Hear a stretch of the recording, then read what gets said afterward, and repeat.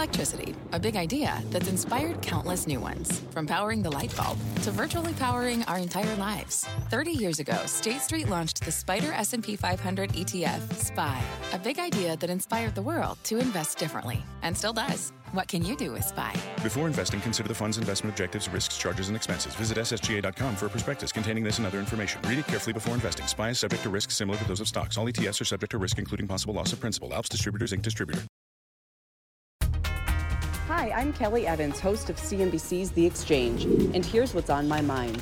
It's kind of perfect to see markets behaving on Groundhog Day like they wish we could just wake back up and be back in the 2021 investing landscape all over again. Tech stocks are flying. The NASDAQ trade is hot again. Meta's up 20%. Carvana's up 40%. Bitcoin is even making a comeback.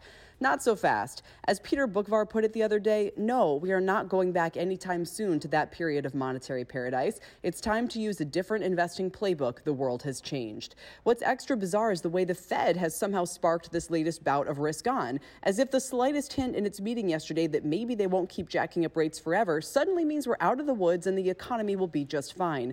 Same for the European and English central banks this morning. Let's not miss the forest for the trees here. The U.S. is slowing sharply, and yet our central bank is still hiking, and overseas they're hiking by even more.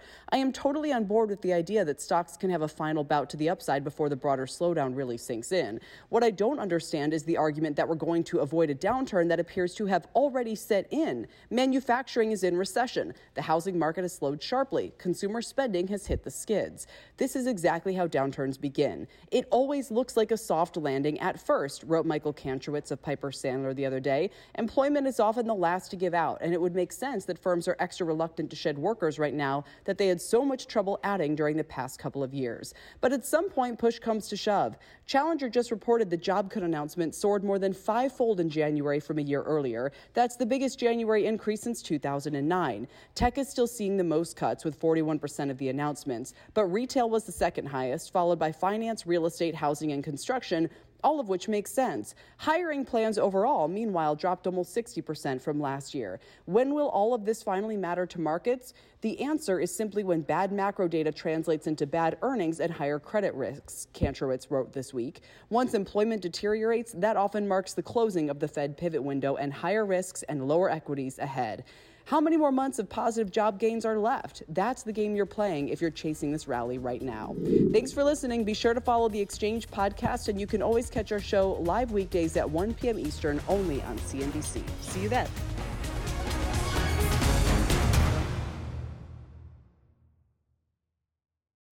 What's on the horizon for financial markets? At PGIM, it's a question that over 1,400 investment professionals relentlessly research in pursuit of your long-term goals. Specialized across asset classes, but united in collaboration, our teams provide global and local expertise. Our investments shape tomorrow, today. Pursue your tomorrow with PGIM, a leading global asset manager.